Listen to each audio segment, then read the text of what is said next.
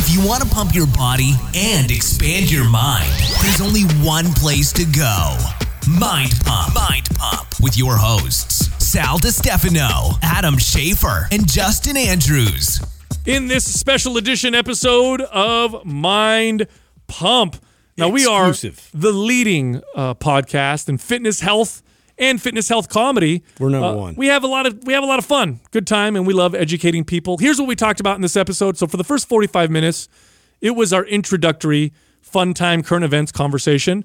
I talked about supplements and nootropics. I talked about my experience with the Racetem class of synthetic nootropics. And then we talked about the natural nootropics. One of our favorites is the one called Pure, made by Organifi. We actually use it before every podcast. If you want to check them out and check out some of their other organic supplements, go to Organifi.com/MindPump and use the code MindPump for 20% off. Then we talked about the incredibly dense amounts of tree and plant jizz in the air, otherwise known as pollen. Hey, thanks. Yeah, you're welcome. Yeah. All over your face, Justin. Impregnated. Then we talked about how giving up meat may not positively affect climate change like some of them people will have us believe. When you look at all factors, it's far more complicated than people think. I brought up a study on aspartame, the European, it's just easy for me to say, food That's organization. What I'm at in the bathroom. Yeah. I'm up here. The food organization has revealed that a lot of the negative studies on aspartame were thrown out. They only considered the good ones. So maybe it's not as safe as they say. We talked about how the government is looking to ban YouTube autoplay because, the government knows what's best for us. Yeah, thanks, Dad. Do as you're told. We talked about parents hacking college admissions to get their kids in. Sneaky, dirty parents. I talked about my new focus on improving my mobility, and that's it. Then we get into the fitness portion of this episode, and this is where we answer fitness questions. Here's the first one. This person wants to know if we ever had a desire when we were personal trainers to specialize in a certain type of training, so to specialize in a specific type, and how did that change our careers? So we give advice to fitness professionals, whether you should or should not specialize and which areas will probably give you the best chance of success. The next question we answered was, what are the benefits of dropping the weight with each successive set, or adding weight with each successive set, or keeping the weight the same? Do they all affect the body differently? Is it irrelevant? Or is there some value? So we talk all about which one you should do and when. The next fitness question was, how do we approach treating our kids with food? In other words, do we tell them, hey, if you finish all your dinner, you'll have a treat? We talk all about food relationships in that part of this episode. And the final question, this person wants to know what our steps for recovery are after going too hard in a workout. And we talk about the signs that we look for that tell us that we might have gone a little too far with our workouts. Also, this month, this is the only time we've ever done this ever, MAPS Prime and MAPS Prime Pro, the two Prime programs, both are 50% off. These are two of our more expensive, valuable programs. And they're valuable because, well, first off, MAPS Prime teaches you how to set your body up, how to prime it properly before your workout. This will make your current workout far more effective. So if you spend 10 minutes priming your body properly, you're going to get better results from your squats, your deadlifts, your bench presses, all the exercises you do in your workout. Now, MAPS Prime Pro, well, that's correctional. It's correctional exercise. So if you want to improve your mobility, prevent injury, or try to figure out why the heck your shoulder hurts or your knee hurts or your hips bother you, why you can't deadlift right, why you can't squat properly, that's MAPS Prime Pro. And if you're a personal trainer, both of those programs are extremely valuable for you and your clients. So they're really, really good tools. Both those programs, half off. This is the only time we've ever done this, and I don't think we'll be doing this. Excited. I don't think we'll be doing this again anytime soon. So here's what you do to get the discount. Go to mapsfitnessproducts.com and use the code PRIME50. That's PRIME50 for the discount. Act now. Also, I do like to listen to podcasts, and one of my favorite podcasts is the Jordan Harbinger Show. Now, Jordan, good friend of Mind Pump, he's actually in the studio with us right now. You do a phenomenal job interviewing people, excellent job. In fact, we learn from you, but you also do episodes kind of by yourself. And one episode in particular, episode 205, you call it the deep dive. And this was about purpose. Like, what do you do if you have a sense of purpose, but then all of a sudden you think my purpose sucks or this is hard or whatever? This was a great episode. Yeah, thanks. I appreciate this. This is near and dear to my heart because a lot of people who want to become, like even you guys, right? Like you start this, you build this amazing studio, and then there's got to be days where you're like, I don't want to do this, or like this is a drag, or I'm feeling bad about this. You wake up on the wrong side of the bed, and that's when your business is going well. When your business is not going well, and you're grinding and you're not making any money, and there's other people that are kicking your butt and competing with you and driving you underwater, you start to think like, what did I do? Oh, maybe this isn't right for me because it sucks, and my purpose is supposed to be great and grand and fun and amazing and energizing because you're looking at all these a-holes on Instagram who are always having so much fun, right? Yeah. So I was like, no, let's be real about this. Sometimes when it starts to become a job, that's when we start to dig and do our best work. And sometimes when it starts to become routine, that's when we realize, oh, this is the reality of the situation. Now I get to focus on what I like doing, and all the stuff that I don't like doing, I can figure out how to hire for this or how to systemize my business. It's kind of like when the honeymoon phase of your business or of your new career, your job, you don't have to own your own business to have this. It's when that starts to wear off, what do you do to hang in there and then regain that energy and keep going? Because even if you're whether you're a lawyer, a doctor, or you run a Mind Pumps media studio, you're going to go through this dip, and you need to know how to handle it. It's normal, and I found this episode inspiring. So if you're trying to find your purpose, or if you found your purpose, and now you're questioning whether or not that's actually your purpose, make sure you check out episode 205 of the Jordan Harbinger podcast. Thanks, guys.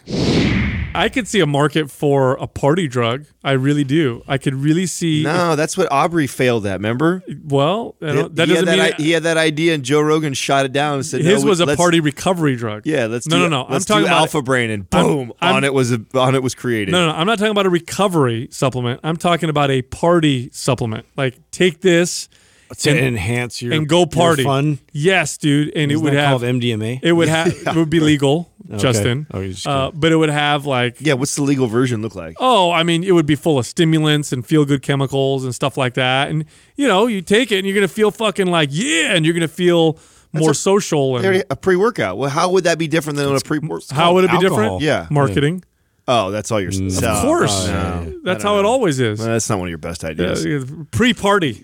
we developed a pre-party market. Pre-party. It's the alcohol before the alcohol. I think that's already a thing right now, is to take pre-workout before you go out and do some shit. Really? Are you serious? Yeah, that's a thing. That's I mean, hilarious. we used to mix like speed stack with fucking shots before going out. Oh my god! Wow, dude, that's gnarly. Bro, I had refrigerators of it in my house. Of course I did. You got to get rid of it, right? Yeah, and I'm 25 and going out to the bars with my buddies on Friday, so absolutely we rolled the speed stack out through some freaking vodka. I did the Red Bull vodkas for sure, so that's not like a huge leap from that. I used to buy pure ephedra tablets. So they were 25 milligrams of ephedra alkaloids, which was by law the most you could put in a tablet. So I'd buy those.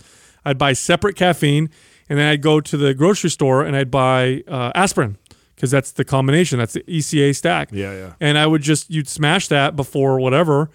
And I'll tell you what, it makes me marvel at the resilience of the human heart. Because I mean, such a bad idea. You think, bro? I mean, alcohol combined with that. Hopefully, it doesn't shut down at 50 for us. Maybe not. Well, I mean, I'll say this on this podcast right now: if I ever die early, that's why. Don't be like, oh, see, he's a wellness guy and he died early. No. I was a miracle. I lived as long as I did. Yeah, I made it. We're trying to repair the damage from our entire childhood, dude. Speaking of Pure, I know that Organifi Pure, we have almost every single podcast episode, right? We just ended up pounding ours before we got started here. What would you say? Because you're out of the three of us, you are definitely the supplement guy who continues, even though you're an anti-supplement guy. I call myself a recovering addict. Yeah, I'm still recovering. You still use them. You still fuck around with them. Of all the brands, of all the things that we mess with, what do you think you probably which ones do you use the most consistently? What do I use the most on a consistent basis? Yeah. Supplement wise, I use the Pure before every podcast and before every interview. Right. Is there anything that you use more than that? Probably not. I mean, the green juice I take a lot when I travel. because I've noticed that if I don't get my greens in, it starts to affect my digestion negatively. And it's a substitute. And now it's not an equal substitute. So actually somebody DM'd me and said, how much green juice would I have to drink to make up for my lack of vegetables? I don't think there's any amount. I think you're not going to get an equal trade, but it's better than nothing. Right. So that's when I'll use that. The Immune, I've been using. I just used that yesterday. For Did the first you? Time. Yeah. Because I was starting to get a sore throat. So last night I had some zinc lozenges, and then I took How do you feel now? Yeah, I feel good. Yeah. So actually, there's. I was coming in today to work, and I'm looking around, and the sun's shining through, and you just see plant jizz everywhere.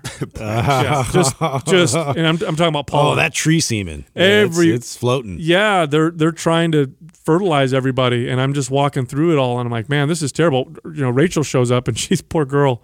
She's like, I can't breathe. There's too much. Well, I appreciate our homie next door who cleans off the sidewalk every day, but the only drawback is he uses one of those fucking blowers. Kicks it up right when we're walking in. And it's always when I'm just getting to work, dude. I was rolling up, he was doing it again. I'm like, fuck, bro. Oh man, I feel so bad because I don't want to say anything because I'm like, no, you want to encourage it. yeah, no, like I totally great. appreciate the love and taking care of the front of our shop and stuff. I think that's awesome. But I'm like, god damn, dude, it kills my allergies. Yeah. Dude, so for me, the pure, like, remember we were messing with all those different nootropics? Like, we were really trying to make one land. Like, and I was just not. I was trying really hard. Like, maybe this one works. Like no. Dude, did not like it at all, and it would like leave me with a bit of a headache or like same thing with Doug. later. And, same thing. And honestly, this is the only one that like consistently we've been on it for a while. Well, it's good. The ones that I had you guys try back then were the synthetic nootropics, piracetam, aniracetam. Yeah, I didn't do well on those. Oxiracetam. I had you guys try all the different versions, and I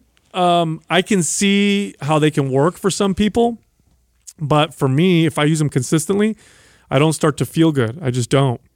So for me, I'll use a synthetic one every great once in a while, and I don't see a lot of value. Some people swear by them, and I know Doug. I gave him to Doug a bunch of times, and every single time he gets a migraine. It just doesn't. And even though I'll give him choline with it and all the stuff you're supposed to have to fuel the extra whatever that's happening in your brain, without getting too complicated, he still gets a headache. Here's what's interesting though about the Racetam class of nootropics.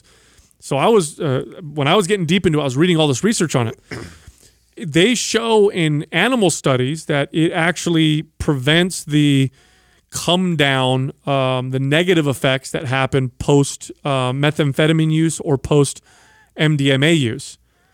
So people who use drugs like MDMA, they'll take it and then they'll do the piracetam. I think they do it before, a little bit during, and then after. And they don't get the same come down. And I'm reading all these anecdotes and stuff, but there's animal stuff. Anyway, it's kind of fascinating. I'm not advocating for that, by the way. If you're listening to me right now and you're like, I'm going to try that, yeah, at your own risk.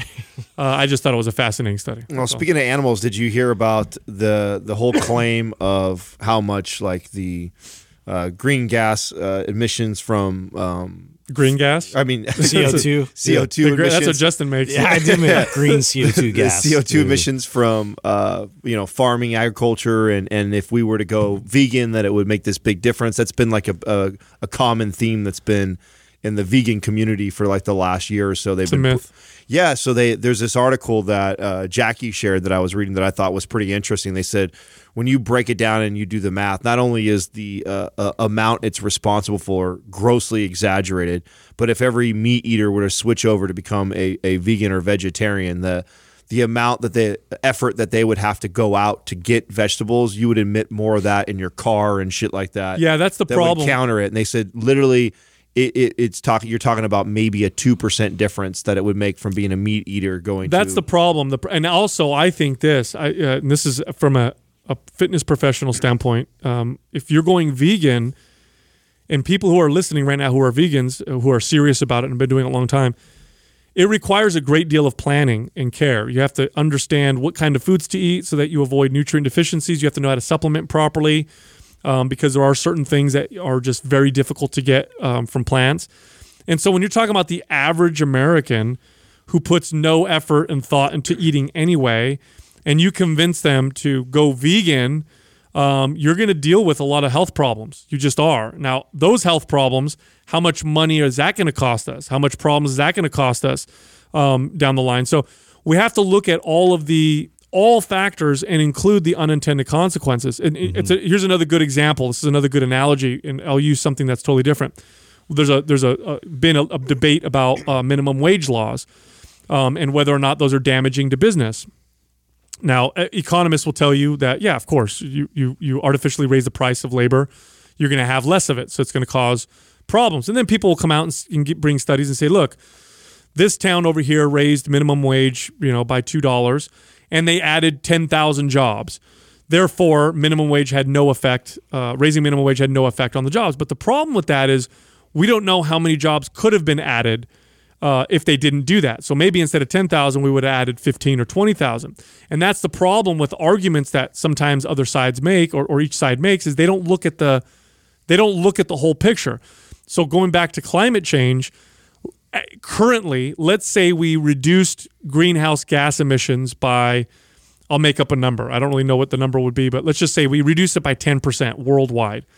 Well, that would cost a lot of money. It would cost a lot of money because it's less efficient. It's less efficient at the moment. Technology doesn't make solar power as efficient as oil. It doesn't make a lot of these things just as efficient. It would cost more money. So now let's look at third world countries or emerging economies where people just made it out of poverty, because we literally lifted, in the 20th century, we saw more people lifted out of poverty worldwide than we saw in the previous all of human civilization. It was just tremendous growth that we saw in the 20th century. So if we increase cost and it made things more expensive and less efficient and reduce greenhouse gas emissions, we may very well still see way more death, because you have all these people who just made it out of poverty. Now we're going to knock them back into poverty.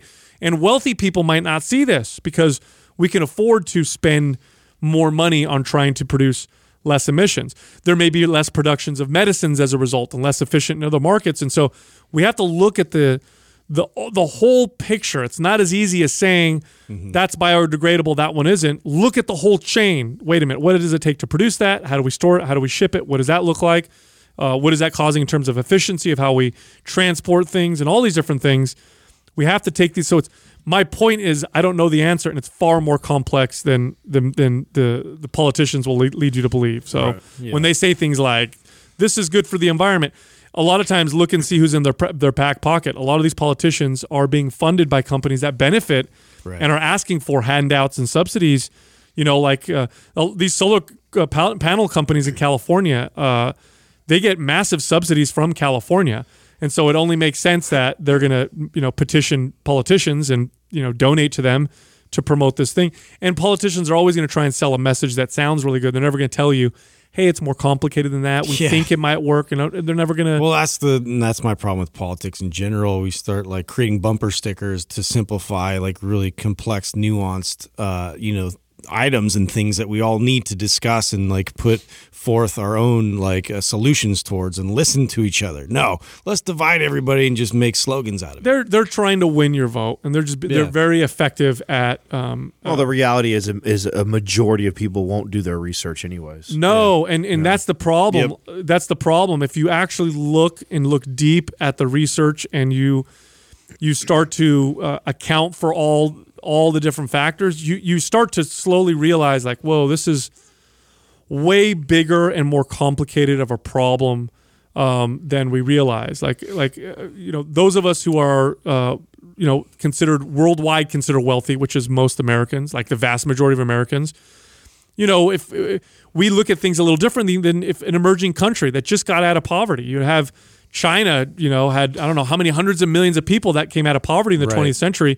Doesn't take much to knock them back into that situation, and how many people die as a result of poverty and low access to clean water and medicine and all that stuff.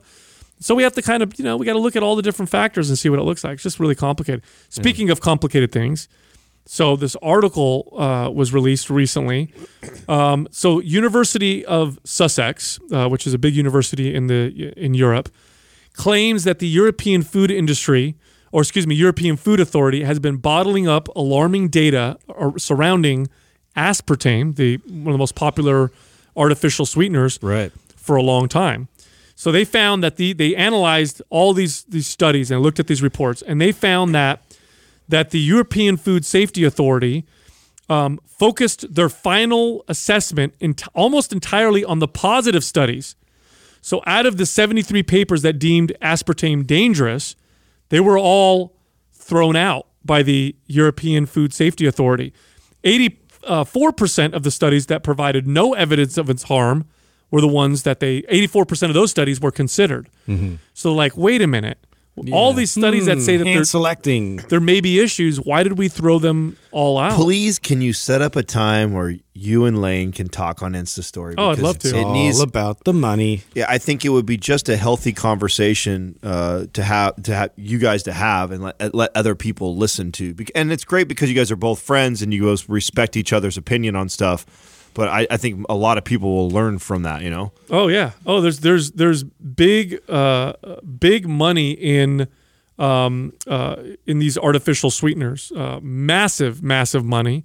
And the way they passed and became legal, I don't necessarily have to go into it, but look up how aspartame became legal. Look at the people behind it, how it got approved. And you can see that doesn't necessarily mean that aspartame is bad for you, that artificial sweeteners are bad for you, granted. But it does highlight a lot of shady shit.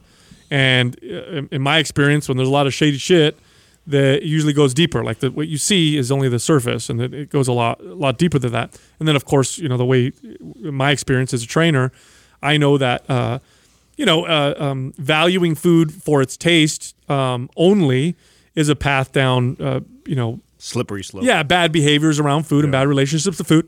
And for people who are super interested in just their aesthetics, sometimes having the natural barrier of calories is a good thing. It's great sometimes when you say, hey, look, they'll look at it, okay, there's some calories, there's some negatives. But artificial sweeteners kind of paints the picture that there's no negatives.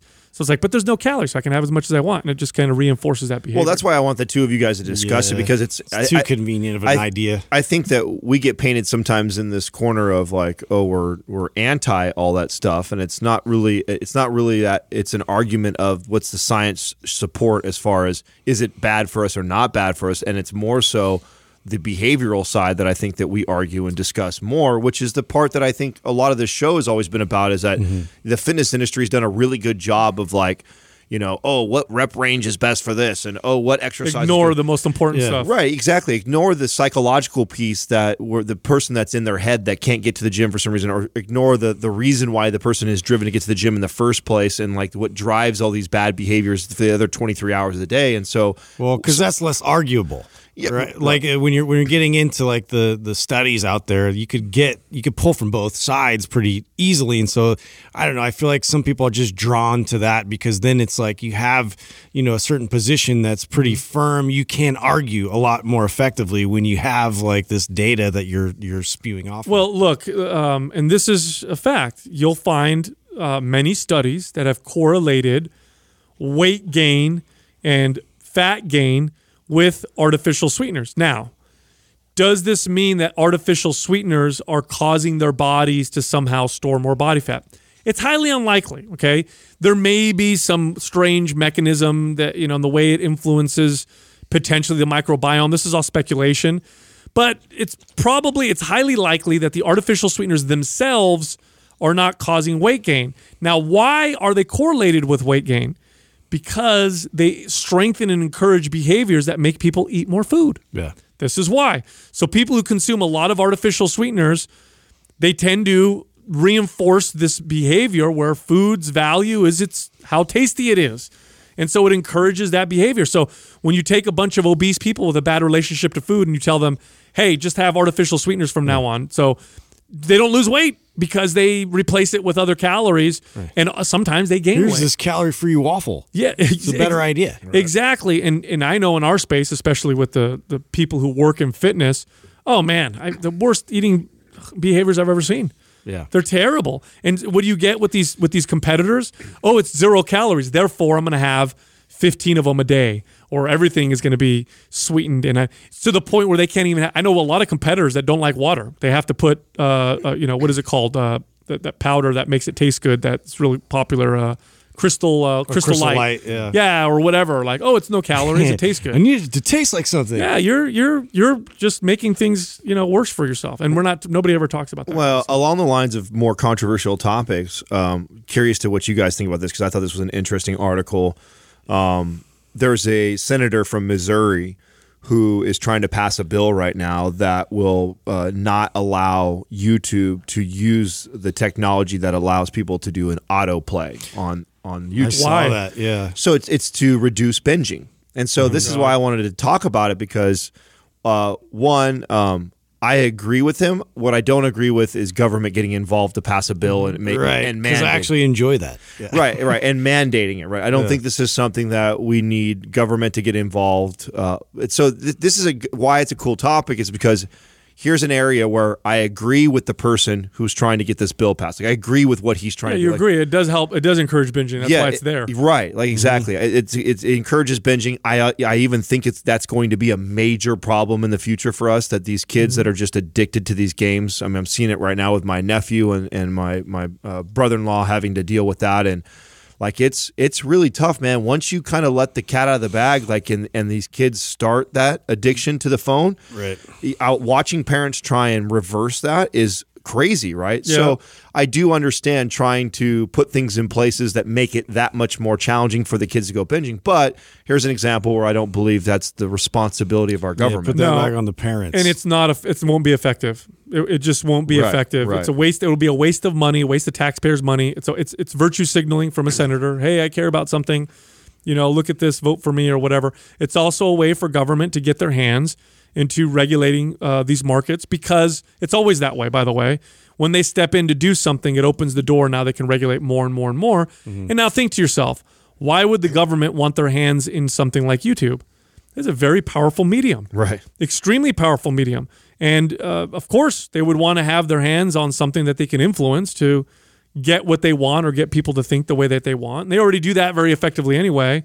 No, leave them out. I think leave them out. There's no business in that. It's my fucking choice whether or not I'm going to keep watching this or not.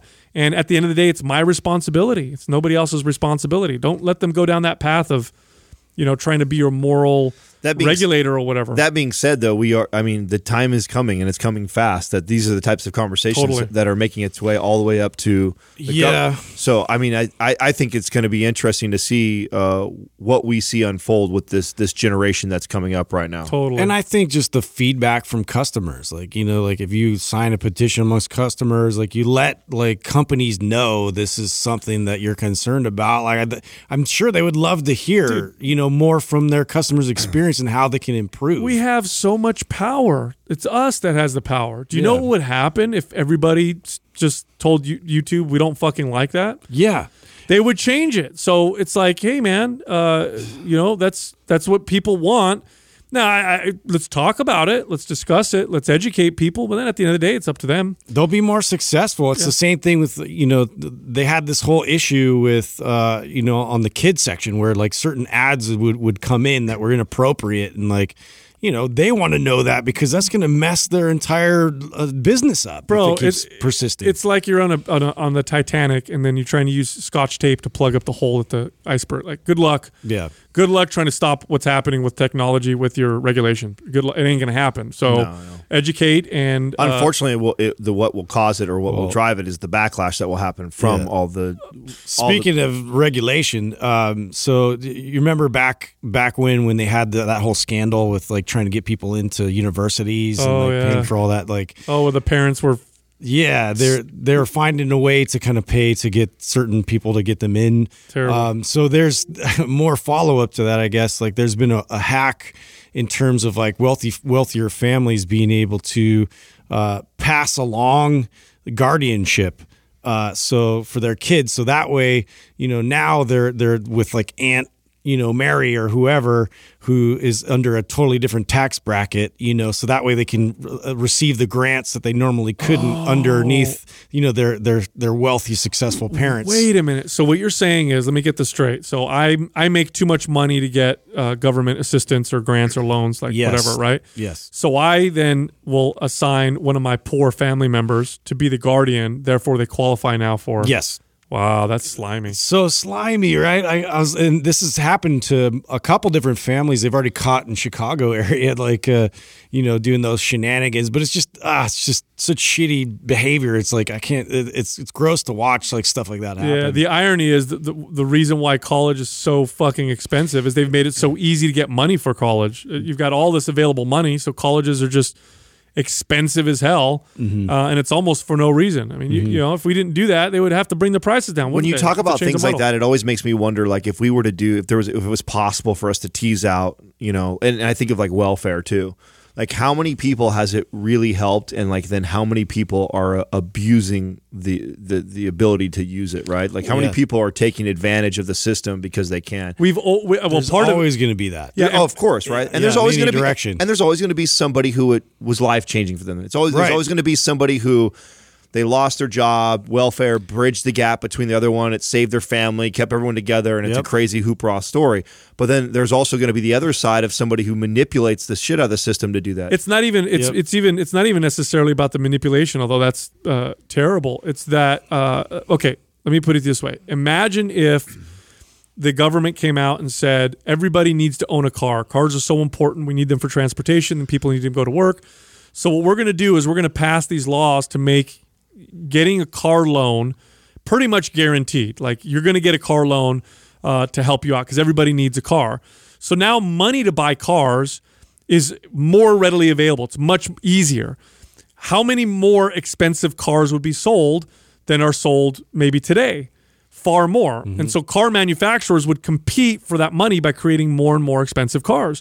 So I argue that people wouldn't need to get loans for these expensive schools if we stepped out and allowed these places to have to fight for our real money, compete for the students. And let's be honest, we're in a position now in modern times where technology allows information to be shared almost for free. It doesn't make any sense why a book costs $300 at a university, or why it doesn't make any sense. They're so overinflated, like these college campuses, and like how much money they're asking out of students now. It's absurd. It needs to be changed. The supply of money is too high.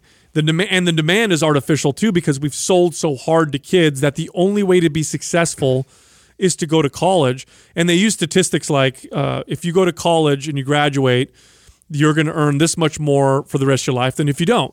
But the problem, again, with that statistic, that research, which is accurate, that's accurate research, but the problem is you're lumping all the kids who didn't go to college into the same category. What they need to do is they need to take the kids who didn't go to college but who had they knew what they wanted to do. Right. They knew exactly what they wanted to do, and they worked hard towards it. So they had a goal. Trade, or they created their own business. Whatever. Compare those kids to the kids who go to college. At the very least, they are like, I know what I want to study. At the very least, right? So compare those. Or at the very least, they see value in education and learning and growth. Right. So I think that's more the important thing, is because compare the group of kids that didn't go to college but then still learned and wanted to grow and better themselves versus the ones that didn't go to college, or they just don't give a fuck. Yeah, because now you lump in a bunch of fucking dropouts and losers and people who had no drive and no ambition or whatever. Sure. Take those people out, compare like to like, and I bet you know what you're going to find. And then factor in debt. Here's another one. Oh yeah, factor in debt. That's a big factor. Don't just look at earnings, because sure, you may earn more money, but now you have $200,000 worth of debt, and the guy over here has no debt, and within 2 years he's making as much as you are, but you still have $150,000 worth of debt left over or whatever. Factor all of that in, and I bet you what you'll end up finding is, unless you're going to do specific types of degrees and careers, it's less valuable to go to college than when you don't go to college, so long as you're driven, motivated, and you know what you want to do. I bet if you factor it all out, that's what you'll find. Because there are careers like that. Like, you go to college and you get a degree in liberal arts or world history or anthropology, and you come out with, like, that ain't going to make you any fucking money. You're going to be in debt. It's just a fact, right? Yeah. If you go to college for like tech or, certain fields require it, medicine or whatever, then it might make some sense. So that's what you got to really look at. We've oversold it. So now kids are like, I have to go, can't afford it, get a loan, government guarantees that I get a loan.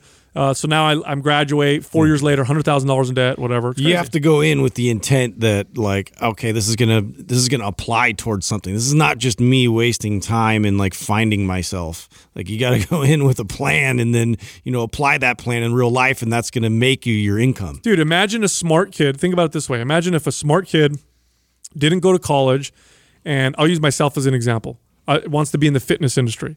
Goes and works in the fitness industry, is passionate, does a good job, starts making decent money after about a year or two. I know I did. Started making decent money, was smart, has no debt, right? Because they're going in there learning and making money. So they have no debt. They're starting at a positive. And then they start to buy property or start to invest that property. Meanwhile, his twin brother or his twin sister is still in college. They're year 2 or year 3. They're racking up debt. They're not making any money. 4 years later, they graduate with $30,000 worth of debt or whatever, however, $100,000 worth of debt, whatever. But the twin brother who's worked now has saved money, has invested, and sure, they may graduate and come out making maybe a little bit more, but start doing the math. Start calculating the debt and what's happening. Who's in a better position? I don't know. Well, I think it's a lot closer than you think. That's me and all my friends. I'm the only one out of my group of friends that doesn't have his degree or his master's, right? Like most all my friends, some of them have continued on even further than that. So you have a lot of buddies of mine that have gone, and they're all successful, right? So everyone's doing well. I don't have any. They're all hardworking, smart people. Yeah, right. But I mean, it took them a good 5 years to even come close to where I was already at when I was 21 years old. And then, it puts you in a massive hole. Right. And then on top of that, they're all speak to that all sitting day. on $30,000 to $100,000 in debt that they still have today. Yeah. Like that's crazy to me that there's, and you just chalk it up as forever. I make this payment of $180 to $300, depending on how big or massive your loan was. That's just forever. They just chalk that up like, I make $300 less a month because it just pays towards that student loan. Well, and in some fields, what's really interesting, because I told this to my son's he's very academic. He gets straight A's, loves the STEM topics, so science, technology, math. He's really good at math. And so we talked about college, and I'm very honest with him. And I said, well, it depends what you want to do. If it's a field that's going to be profitable and it's worth going into debt, then 100% you should do it. If not, that we need to look at other options because you have to consider. And this is just, I think you need to teach kids this anyway because they're going to learn this fucking lesson the hard way, whether you teach them or not. So I'm trying to have this conversation with them. But here's the reality, even with tech, you go to school to get a degree in technology. You come out 4 years later, 6 years later with a master's or whatever. The stuff you learned the previous 4 years or 5 years, it's already obsolete. Yep. It's really the last year that you might even be able to apply. And so a lot of tech companies are doing now is they're just starting to, pluck okay, we want sharp people who are early in their degree. And we indoctrinate them in their system. Yeah, or we'll put you through our training course and we're actually going to pay you through the whole process. That's the way I look at it. And tech's only advancing faster and faster. Do you really think a 5-year degree in technology that what you learned the first 4 years that it might not even apply? Right. You know what I'm saying? Just look at nutrition. Oh, terrible. We were talking a little bit the other day. It was Lori. We just scratched the surface of it, but just to if you have a dietetics degree, think about the relevant information that you're going to receive even now in college versus what we've all found through all these different people we've talked to that have completely different paths that brought them to different answers. Dude, you have to look at it that way. It's okay, I'm passionate, I'm driven, I know what I want to do, so I'm not going to go to college. And then you start working and you're like, man, I'm only making $20 an hour right now, my first year. But compare to where you would be if you were going to school. You wouldn't be making anything per hour. You'd be costing you per hour. So look at all the things. Look at it from a wide lens. None of this is an excuse to be a lazy, non-driven individual. I don't give a fuck what you do. If you're lazy and you don't have any drive, you're probably not going to be successful regardless of which direction you go. I think that's the common denominator, right? Yep. Yeah. Anyway, speaking of drive, I think mobility's on the horizon for me. Oh, yeah, I'm really starting to take it like kind of mobility, or trying to be serious about it. Nah, man, I'm trying to take it real seriously. You're going all in, dude. Yeah, I'm really starting to feel like it's something I want. Not that I just have to do it, but something that I really, really want to do, and I know this because I'm doing it every day now. Versus post. It's all your own idea, yeah. So I've done a couple things. You want one thing that I did that's kind of funny? What? So, and I thought, I wonder if this will help me. So Jessica has these toe spacers that that they put on that women will wear for toenails, and they paint. Yeah, the toenails. to prevent, to have their toenails dry or whatever. Selfie to prove it. Yeah, so I have this one that's made out of silicone, and so what I'm doing is I'll wear it at night when I'm at home, and then what it's doing is it's making me more aware of my toe placement.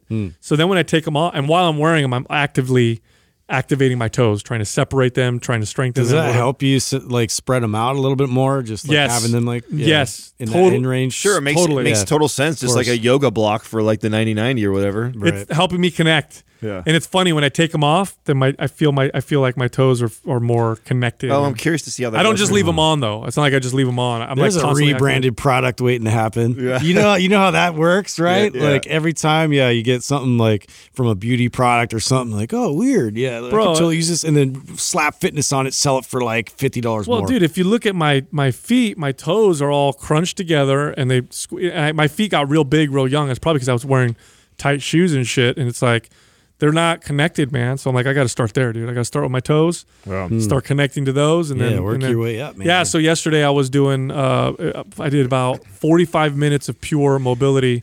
I used the vibrating plate over at Club Sport. Ooh. That's got some value, man, for mobility. It does. Well, it helps you get into that position for sure. Yeah, dude. I mean, the biggest thing for me was. I was so relentless about how much of it every day, right? Yeah, it's kind of cool to hear where you're at now because it took that switch for me that like I had to almost become competitive about it. Yep. Like it couldn't just be like, oh, I need to do this for me. It's better. This is better for me. It's like, okay. Yeah, it doesn't have as much impact. Yeah, I suck at mobility. My feet pronate. Like I've got these issues going on. Like let's see if I can really move this fucking needle. And it took the priority over everything else that I was doing. And There's no other way, dude. Right. It took that commitment. It took that commitment to move the needle as far as I moved the needle in the time that I moved it. And it's really hard because I get people that DM me a lot and ask like, oh, like, how did you get there? And it's like, there's not like this generic answer I can give you of like, oh, do this exercise and do this before you work out. It's like, no, it's like, it was on my mind all the time. And any time that I had downtime where I could be, I mean, even as stupid as things as like, I made it all of a sudden this hat, like, so my right foot was the one that was pronating really bad. And so just like you're talking about connecting to your toes and wiggling your feet, I made sure that every time I peed, I did that. Yeah. So when I go to the restroom and I'm standing there, start moving them. Yeah, I'm moving my feet and I'm making sure that I'm rolling out on the outsides of my foot and not allowing them. So it was just like, I just made this thing where when I was teaching at Orange Theory back then, I would get down in this squatted position and I do kind of like the combat stretch and I would be doing these things all the time and I started to know, and once I started noticed it moving the needle a little bit, you're more motivated. Then I was motivated. Then I was like, oh, okay, wow, I'm getting better actually. Yep. Like then once I kind of saw a little bit of progress, that's what got me fired up about it. And then I was all in and just committed to kept getting better. And I still am. I mean, I don't have the biggest thing right now for me is the thoracic mobility. That's the last piece of the puzzle. I feel like I think I crushed the ankle mobility. I've crushed the hip mobility. And what's cool is now that I put all that work in, now all I have to do is like get in that position every once in a while, and I don't have to just remind the body to I don't have to do all the work that I was doing before. I don't do nowhere near as much mobility work as what I was doing just a year ago. Mm-hmm. All I do now is I do exercises that promote that mobility. Yeah, like it's less of like scheduled mobility workouts and more of every day, several times a day. Yeah, whenever do you 5 to 10 minutes. Just all day long while you're thinking about it. Because the big things that I'm focusing on now are my foot, ankle. Foot and ankle are the big ones. Right. Hips, I'm always kind of aware of, and my neck. I have terrible rotation in my neck. It's from jiu-jitsu. I do a lot of neck cranking and crazy shit. And Jessica the other day, she was helping me with it because she mentored under Dr. Brink for a little while. Yeah. And so she learned a few things. And she goes, well, let me take you through a couple tests. And this was eye-opening for me. I'm doing my neck rotation, and she's testing my range of motion. And she laughs. And I'm like, I'm like, why are you laughing? And she goes, come on, stop playing around. And she was serious. And I'm like, what do you mean? Yeah. You're playing around. She goes, wait, is that for reals? Is that as far as you can rotate your neck? I'm like, yeah. Yeah. And she's like, honey, we need to fix this because it's going to be terrible in like 10 years. I'm like, fuck. All right. She was totally serious. She thought I was fucking with her. Yeah. I'm like, no, that's literally how bad my neck is. I had an athletic trainer when I was playing football and like was trying to stretch my hamstring and started like laughing in front of everybody because like he pushed and like nothing happened. This is why I got so defensive about that post the other day that we just recently talked about from that coach about the not squatting, and I just feel so passionately about that because that type of message is what would have validated me not working toward those things. Like, I'll just lunge now and I'll just leg press now, and I can still build a aesthetic good body. And what I know is that all the work that I put into getting to the place where I could squat ass to grass like that is what's kept me super valuable. Oh, unbelievably. I have no idea where I would be today and where I would be 10 years from now had I not done that. And now it's become so important to me. And you're not going to live there forever. And I think that's where the definitive line is drawn for me. It's like it is so valuable, but also you build on that. So you go through that process to get to a place where you're functioning optimally again. And so now your exercises feel even better. Everything gets enhanced. Yeah. I just don't want to be as stiff as my dad. My dad is just, he's always been naturally strong, but because of the type of labor he's done since he was a kid and how much he's beat himself up, he's got some issues with his spine and all that stuff, but he also does nothing to improve his mobility or stretching, regardless of how much I badger him. And he's just fucking tight, dude. He is just tight, rotation and hamstring and everything. And I'm like, oh yeah, no, I don't want to move like that when I'm 60 years old. I need to be able to move better. Yeah. Because I see how much problems he bought himself one of those massage chairs, like the real expensive ones that oh yeah, that like needs you in your back. Yeah, dude, and this is so hard for me to do with my parents. So difficult. It's so hard for me to like not to remain neutral and not be an asshole. Oh, yeah. So he's like, we go over there, Same. I go over there to hang out with him, and he's like, oh, he goes, Salvatore, let me show you something I got. And he shows me this chair, and I sit in it. It's expensive. It costs him I don't know how many couple $1,000s or whatever. Yeah. And he's like, oh, he goes, Sal, I sit on the chair. It fixed everything. I have no pain. I said, everything. I said, so you only have to use it one time? You never have to use it again? He's like, he looks at me. He goes, no, I use it every night. I said, so that means it's not fixing anything. It's kind of solving, and of course I'm being an asshole about it. And I'm like, listen, this is what happens to your body. You need to correct the problem, not the root issue or whatever. And I could tell my dad's just like, I shouldn't have told this kid. Yeah, like fuck it, I'm not gonna share anything with you anymore. It's like when my mom's like, hey, I bought the healthy yogurt for the kids, and I look at it, I'm like, actually, Mom, this is bad. Don't give this to the kids anymore. And she's like, she wants to throw it at me. Yeah. It's so great though. Like I'm at the point now with my dad where I'll just shame him. I'm like, you haven't been doing your 90-90. Like, look at this fat gut you got. No, you don't. Him. Yeah. Totally. But he, he can handle it now. Like we're on that level. I don't even fuck with him like that, dude.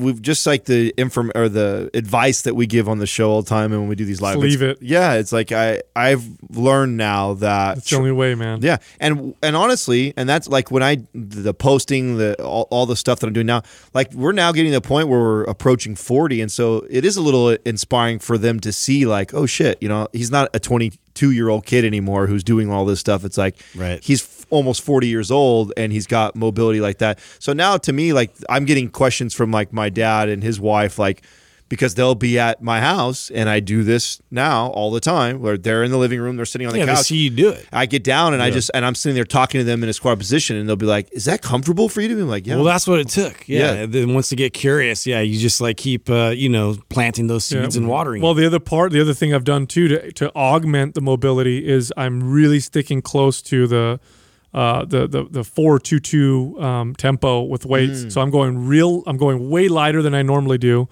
And focusing on the 4-second, negative, pause, come up, controlled, squeeze, feel the muscle connect. Because I know when I go heavy, which I can do, I'm very good at going heavy, that it just makes it harder. The compensations. It makes it much harder. Yeah. So like today, I'm not going heavier than 315 for deadlifts. For me, I could blow out 20 reps with 315 if I wanted to, if I went nuts. But I'm doing 5 reps and I'm 4-second down. I'm coming up and I'm squeezing and I'm focusing on activating my feet and my hips and all that shit. And I'm actually enjoying it. That's why that's why I think that this time I'm actually going to focus on it, because it's not like, oh, this sucks. I can't wait till I can. I'm like, this is cool. It feels good. So, working out with intent, completely different. We'll see what happens.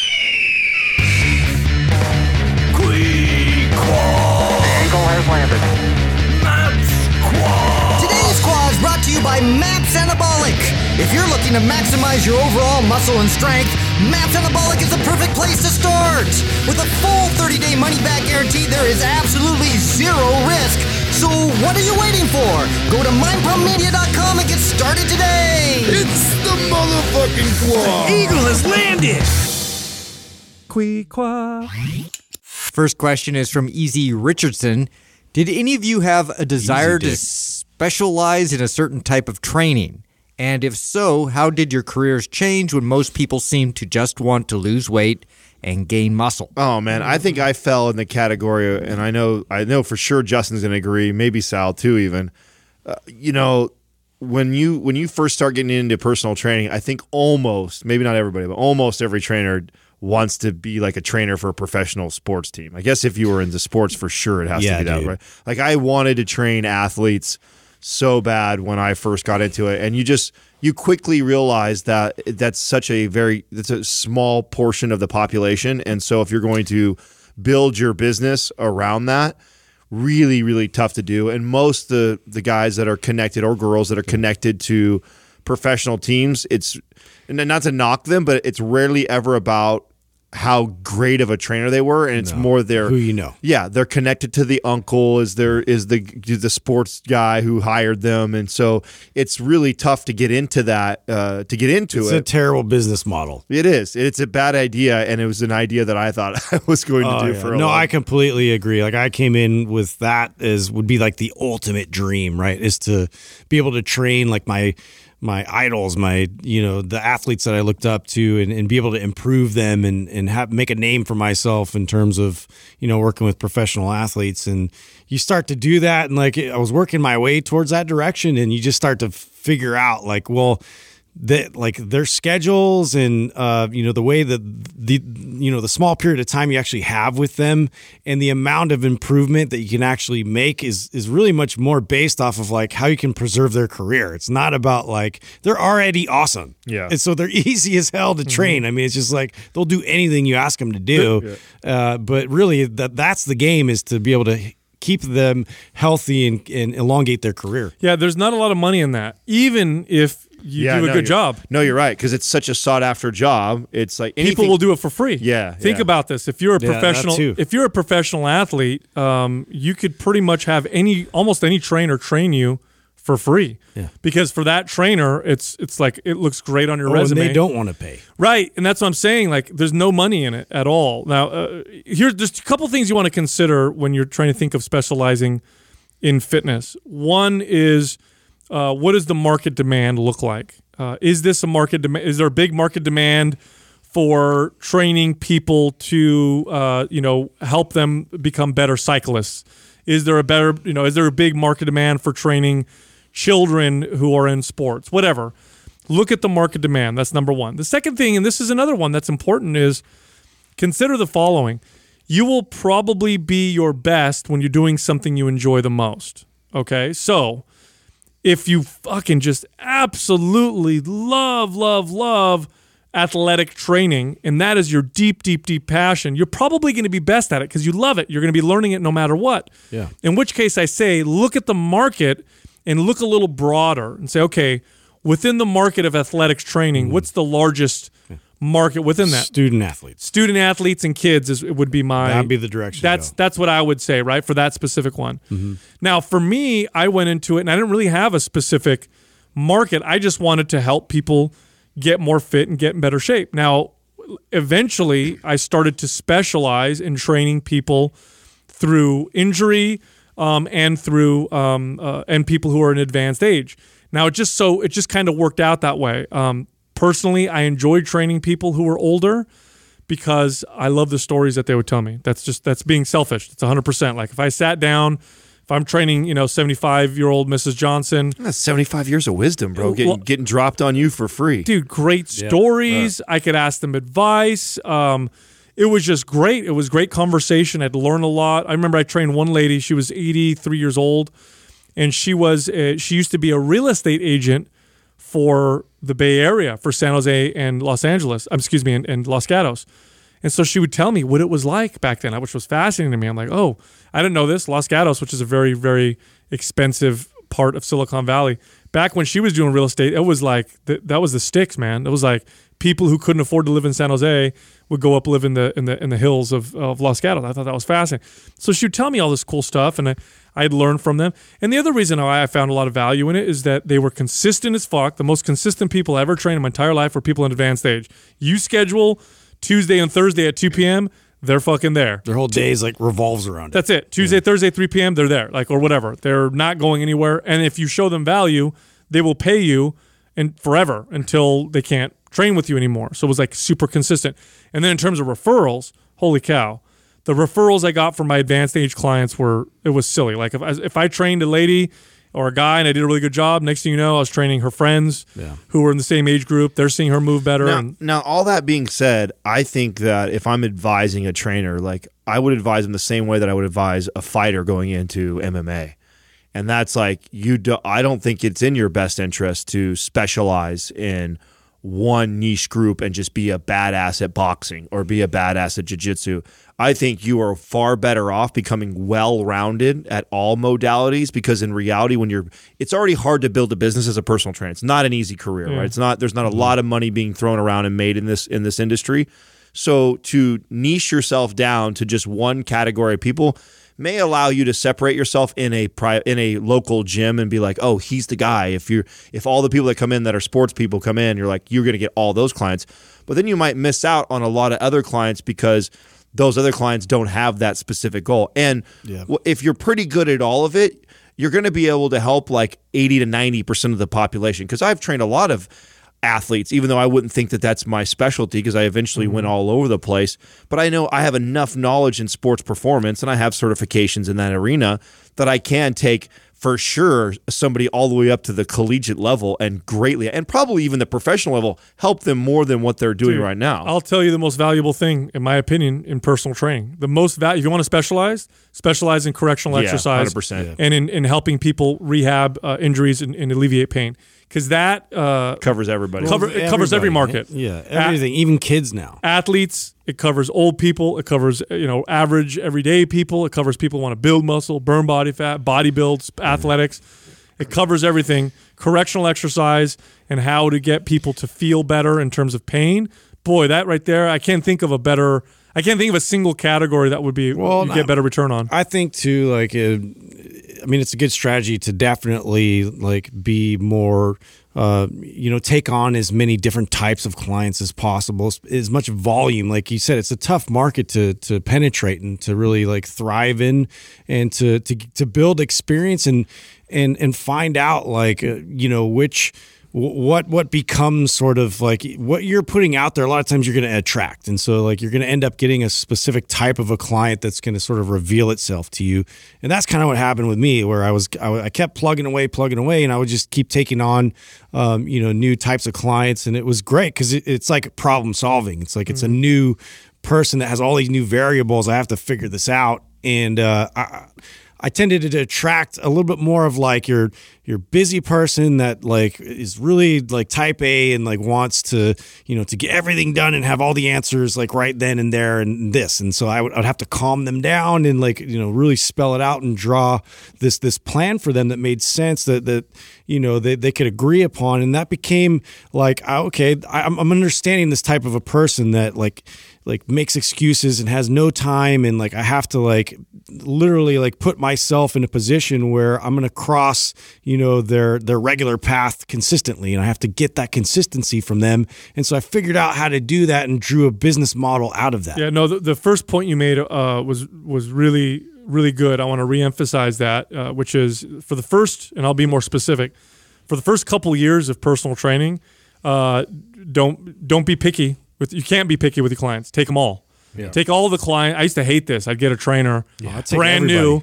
Oh, here's the kind of clients I want. Really? You have none right now. Yeah. You're trying to build a business. You're going to take them all, and you're going to learn through training a lot of different people. And then as you get better, you can be a little bit more picky. But if you're new, like fucking train everybody.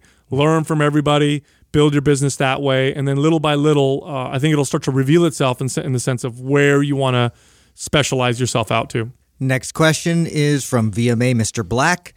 What are the benefits or detriments of dropping weight each set, adding weight each set, or using the same weight for all sets?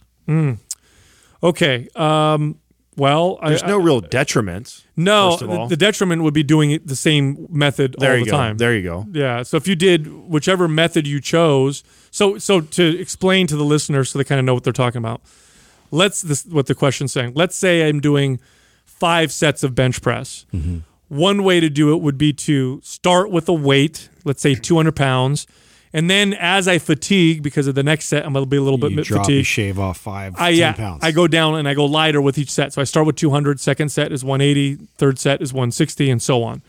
The other option would be to add weight, which would be I start with the weight, and then each set I go lower in reps and higher in weight. The other option that he talked about would be sticking to the same weight throughout every single set. And then there's a fourth option that he didn't talk about called pyramiding, where I go up in weight and then halfway through I go back down. Yep.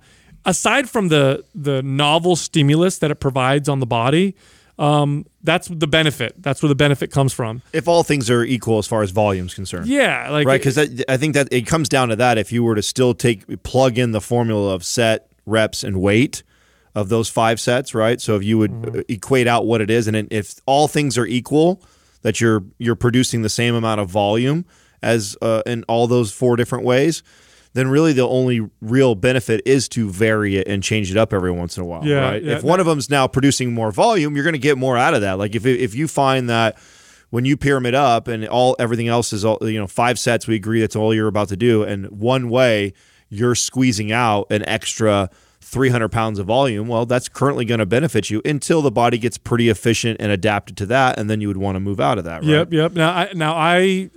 I'll say that I mess with all of them, but I do tend to move up in weight with each set just because the sets serve as a warm-up each time. And not necessarily a warm-up, but more like if I'm going to work myself up to a 500-pound or 400-pound deadlift, I will typically do at least a few sets leading up to that. So one set will be 135, 225, 315, 375. Now I'm at 405, maybe 455, then 500.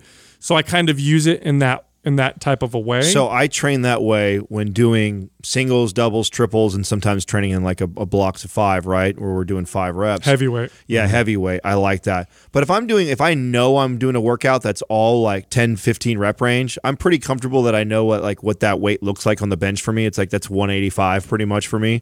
And so I'll put 185 on right after I'll do a warm-up set or a prime. Go right into your weight. We'll go right into the weight. Keep it the whole time. And keep it the whole time, right? I do that too, same thing. So it depends on how, and of course I'll flip all of it on its head and do the opposite of what I'm saying right now every once in a while, just to make sure that my body isn't completely adapted to it and throw a new stimulus at it. Yeah, especially like that, you mentioned pyramid, like I'll do that every now and then to really just as an interrupter. Like that's something that I'm like, oh yeah, it's a novel stimulus. So like, maybe I'll respond a little differently going back into adding, and I'll typically again like pretty similar to where you're talking about like doing singles, doubles, triples, like working my way up. That like to me that just feels more natural to kind of scale my way up that direction. This is another tool that I love to use to manipulate, to really just shock the body. Where imagine you decide you're going to go to a workout and you're like, you know what, I feel like I've been stuck in this rut of doing kind of all this similar stuff. So you know what I'm going to do? I'm going to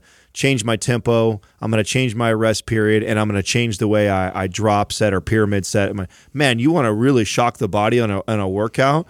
You could be doing the exact same exercise even and just manipulate all those things in a workout and see how different your body feels from that. Oh, totally. I mean, how about this? How about you keep the weight the same, but you make it feel harder by changing the focus of the exercise? Like I could take a bench press. Creating more tension. There's 2 different ways I could bench press, for example. I could bench press in a way that maximizes my leverage and skill to lift the most weight possible. That's a very specific technique. It looks more like a power lifter's lift. I don't give a shit which muscles I feel it in. I'm staying tight and I'm pressing the weight. The other way to do it is to feel whatever target muscle I want to feel. In this case, it's probably going to be the chest. And so what I'm doing is I'm driving my hands together and focusing on my elbows coming out, stretching the chest, squeezing everything together. And I'm using the same weight either way. One makes it feel lighter. One makes it feel a lot heavier and more targeted on the pecs. Both have their value. So You can also, that's another way to mess with something, is you could do a set just to be able to do more reps, or you could do a set to do less reps but feel it more. Right. Both of them have their value. One isn't necessarily better than the other. A lot of it depends on your goals and, of course, which one is more different for your body than what you're used to. That's typically the one that's going to give you a better response. Next question is from Hallie Cashman. How do you guys approach treating your kids with food, or do you do it at all? For example, going out for ice cream after a game or on a trip. How do you still communicate good food relationships and not risk developing poor habits? Yeah, that's a tough one. This one's real difficult. I want to say real quick, we're not experts in raising kids, so this is just our own personal. No, it's important that you say that, right? Yeah, it is. This is just from our own personal we experience. have opinions, but yeah. And I used to be really bad with this. The way I was raised in my culture, we have some pretty bad relationships with food. I don't know if I was telling you guys the other day, but like when I was a kid and I'd eat dinner at my grandma's house with all my cousins. You got to finish it. Yeah. Well, my grandma would come out and with a $5 bill. Whoever finishes first gets $5 to encourage us to eat faster and eat more. Like, like that is just fucking terrible if you think about it. But that's what it was, and we would school. Oh, it's crazy. So this was something I had to kind of work on with myself, with my kids. But now, really, food. There are foods that are a treat, and what I mean by that is they are reserved and saved for special occasions, celebrations, and they're a part of the whole thing. So it's like, hey kids, we're going to Disneyland. So now that we're in Disneyland, we're going to enjoy some foods that we don't normally have access to or have because this is all part of the experience. I think that encourages the understanding that these are occasional foods, that they're foods for certain, times or whatever. Right. I feel like this example they gave, and I don't have kids, so I don't know exactly what this is going to look like for me yet. I haven't had it. My son's not eating ice cream yet, right? So I don't have to worry about it. Right now he's 100% on breast milk, and it's really easy to convince him to do that. So my advice isn't great here, but I'm curious to you. I feel like, after a baseball game, let's say he plays baseball like Justin's kids, and he ends up wanting to have an ice cream after the game. Like, what do you have? Like 12 games in the season, So at most the kid's going to have 12 ice creams over the course of 3 months. Yeah. So for me, that's I definitely draw definitive lines with that because it really depends on you don't want to associate every game with getting a treat, right? And so or every practice they'll do it. Yeah. So it has to be like an infrequent thing. Like maybe he had the game of his life, right? Yeah, he just had like the. It makes it more special, more impactful. Like I'm all for it if it's celebratory for a specific reason. It's not like because I ate all my food, I get dessert. Yeah. I'm trying to break that chain in my family because I know for me, like I grew up like that. I got ice cream if I ate everything, and that was it. That's like all I had to make sure I ate everything. Then I get the ice cream. Isn't that funny though? And then it was hard to disassociate myself with like wanting, because now I'm an adult, that took me a long time to work through. Like I don't have to eat vegetables anymore, Mom. Look at me now, I'm eating ice cream. I get to the fun part. Yeah. And what's funny about that too, if you really think about it, it's like, hey, if you eat more calories, I'll give you more. You know what I mean? Yeah. If you eat more food, we'll give you more. Yeah. No, the way I'll do it now with dessert is if I do buy a dessert for dinner, which I'll do occasionally, not frequently, but let's say I do, this is what I'll tell the kids. Hey guys, I bought some whatever, pie or whatever.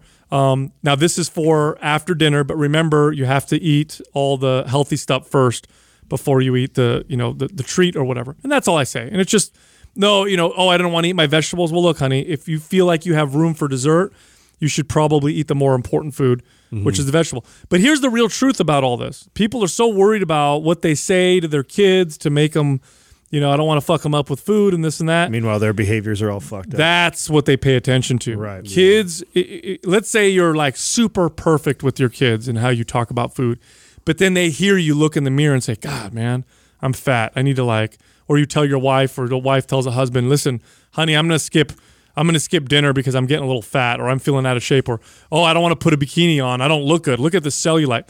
That's the shit that they hear, and that's what they internalize. They internalize that more than the stuff that you may necessarily say to them. That's where the damage is done. And so here's the problem, or here's the difficult part. If you want your kids to have a good relationship to food, you need to work on your relationship with food.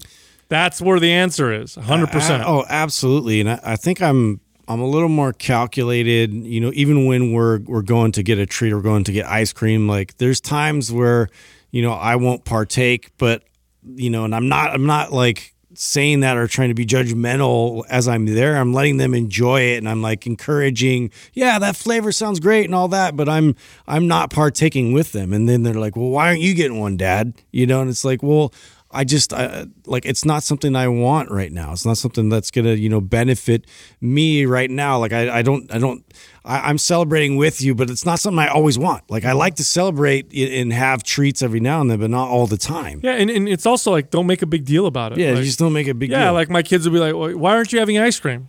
Oh, it hurts my stomach when I eat it. No big deal. Right. Like I'm not making this big hoopla about it or whatever. Yeah. But a lot of it is what you say about yourself, man. That's a big one. And a lot of people do this and you don't realize it. You look at yourself in the mirror, you say something negative about yourself, you don't want to go somewhere because you don't look a particular way, and you vocalize it, you say it or whatever. That's what the kids, if you ever talk to anybody who's got issues with food, a lot of it comes from there. I remember I had one client, this young lady who had a lot of issues with food. And we'd have conversations like this, and I'd be like, she told me, my mom was really good with how we ate and stuff like that. And she says, but man, she would talk about herself all the time, how fat she felt and this and that. And she's like, and I realized, it took me a long time to realize that that's why I have the issues with food, is what she was saying about herself. It's like, man, that's what kids hear. It's like the dad who smokes cigarettes and then tells the kids not to smoke cigarettes. Like that's a mixed message at the very least. Yeah.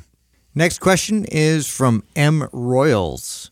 What are each of your steps for recovery after going too hard in a workout? Ooh. Yeah. First off, how do you guys know? Do you guys have like signs that like you went too hard? Yeah. I mean, the usually in the workout, I'm like, uh-oh. The onset of soreness early is always a quick indicator that I overreached for sure. Because like if I did it just right, the next day I won't feel sore at all, and I'll feel it a little bit on day 2. Mm-hmm. Like that's, to me, I'm kind of like hitting the mark just right for myself. Like, ooh, yeah, I like right now I can feel my back from 2 days ago, but it doesn't feel like subtle. Right, it's just subtle. I could go train my back still today. It's not like stiff and hurts or sore to the touch. Like when it gets that sore, then I know I overreached. And so, and when I do that, the things that I like to do, if I can get myself into like an ice bath or something like that, I love to do that, or cryo. That would be a great thing. That doesn't happen all the time.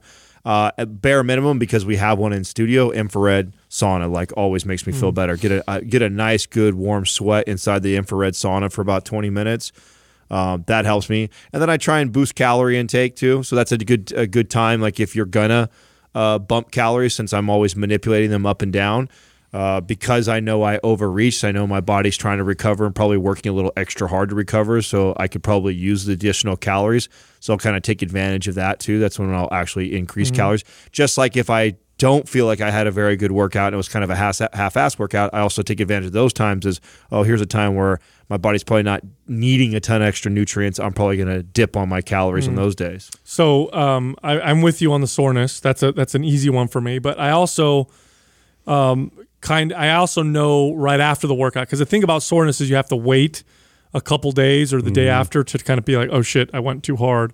One thing that I noticed for myself, and this is what I used to communicate to clients all the time, was after my workout, if I feel like I have low energy and if I feel drained, even if I'm wired and drained, I know I went too hard.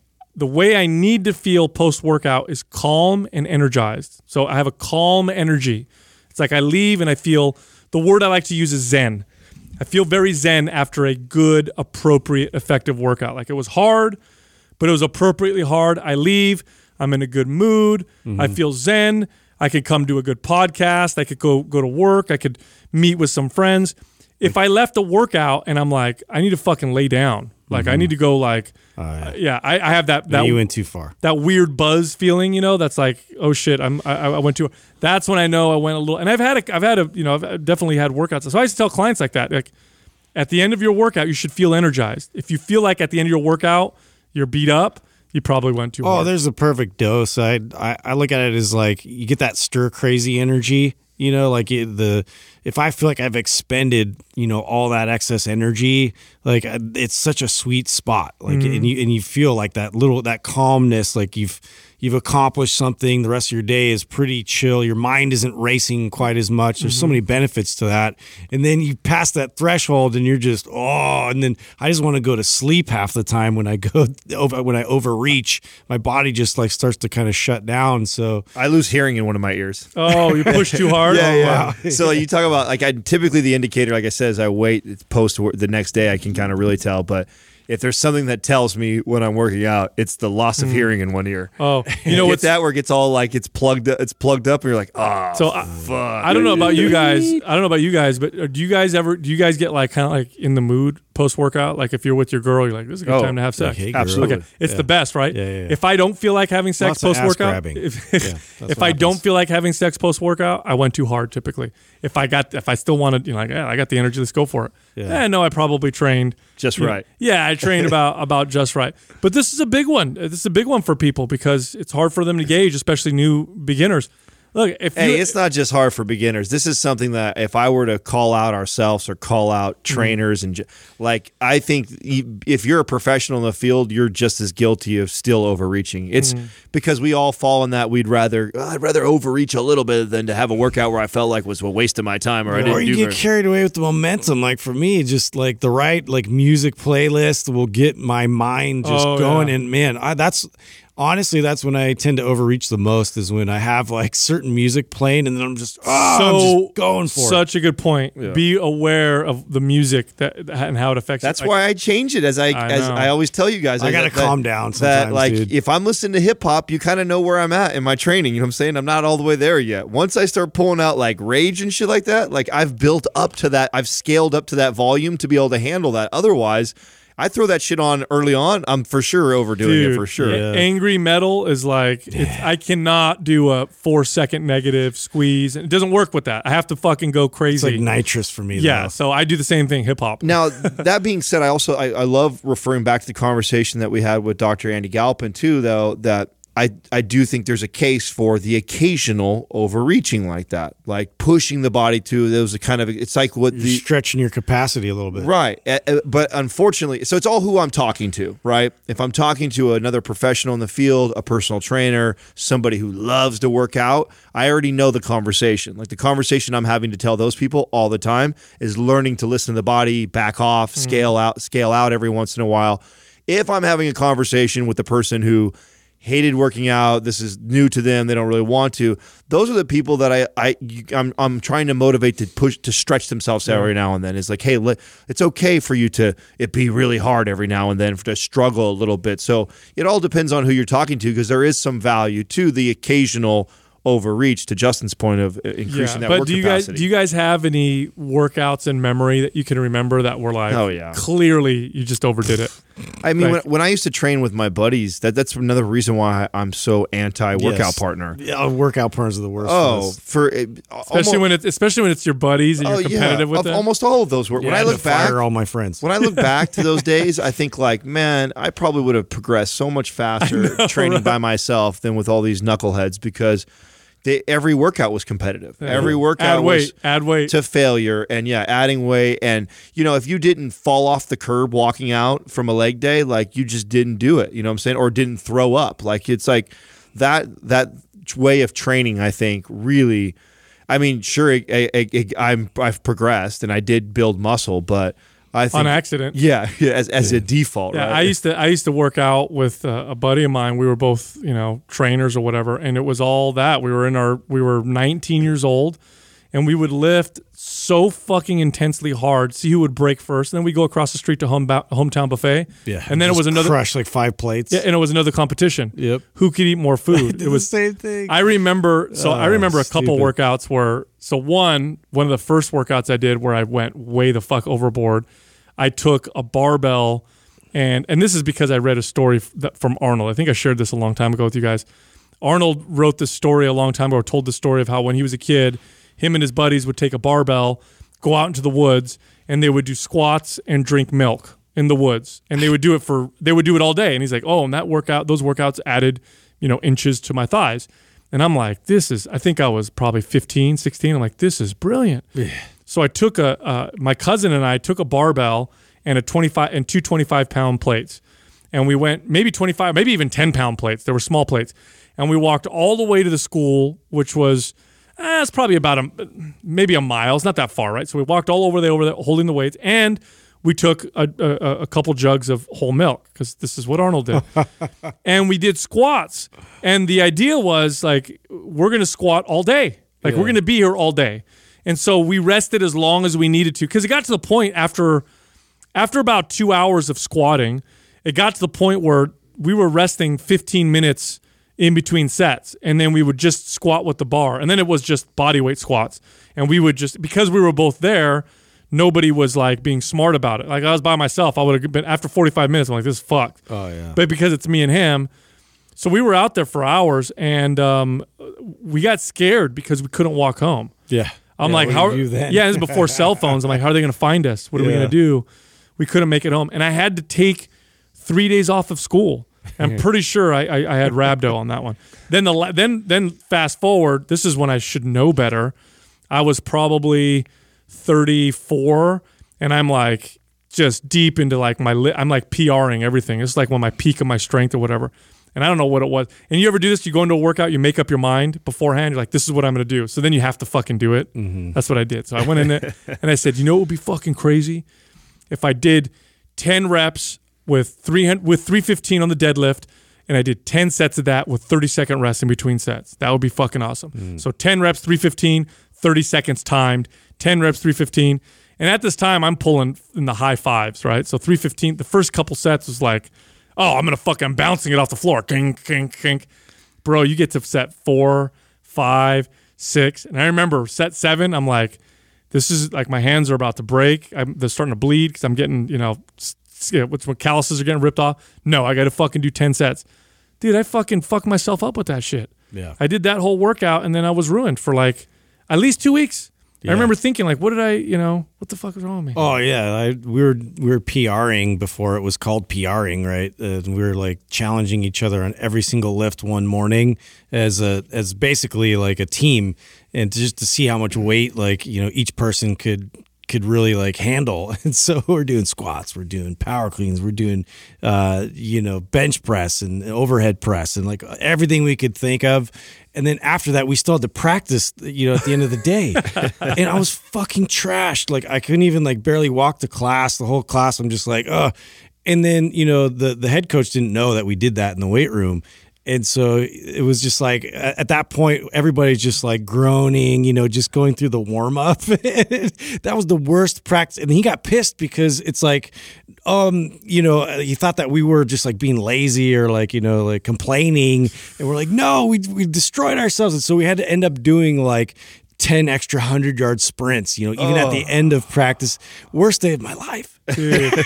Another time, again, with my cousin, some of my epic horrible workouts with him, we were reading Flex magazine, and it's talking about how you need to fucking push the body. It doesn't want to build muscle. You have to give it a reason, whatever. And him and I were like, we're going to add an inch to our arms. That's what for sure. This is what we're going to do right now. We went. My dad dropped us off at the 24-Hour Fitness when I first started working out there, and I told him come back in 2 hours. And all we did was arms for 2 hours. And bro, the next day couldn't brush our teeth, couldn't eat dinner. My mom sat just flopping it up on the table. Our mom sat us down. I remember this. Our mom sat us down and had a conversation with us. We're like, look, we're not going to let you guys go to the gym anymore if you keep doing this to yourself. This is dangerous or whatever. Meanwhile, in our heads, we're like, you don't even know. We're building muscle right now as you're talking to us. Totally worth it. Misguided effort. Yeah, good times. Anyway, go to mindpumpfree.com and check out all of our guides. They're free. A bunch of ebooks. They cost nothing. Mindpumpfree.com. You can also find us all. Free? Free. You can also find us all on Instagram. You can find Justin at mindpumpjustin. You can find me at mindpumpsal and Adam at mindpumpadam. Thank you for listening to Mind Pump. If your goal is to build and shape your body, dramatically improve your health and energy, and maximize your overall performance, check out our discounted RGB Super Bundle at mindpumpmedia.com. The RGB Super Bundle includes MAPS Anabolic, MAPS Performance, and MAPS Aesthetic. 9 months of phased expert exercise programming designed by Sal, Adam, and Justin to systematically transform the way your body looks, feels, and performs. With detailed workout blueprints and over 200 videos, the RGB Super Bundle is like having Sal, Adam, and Justin as your own personal trainers, but at a fraction of the price. The RGB Super Bundle has a full 30-day money-back guarantee, and you can get it now plus other valuable free resources at mindpumpmedia.com. If you enjoy this show, please share the love by leaving us a 5-star rating and review on iTunes and by introducing Mind Pump to your friends and family. We thank you for your support, and until next time, this is Mind Pump.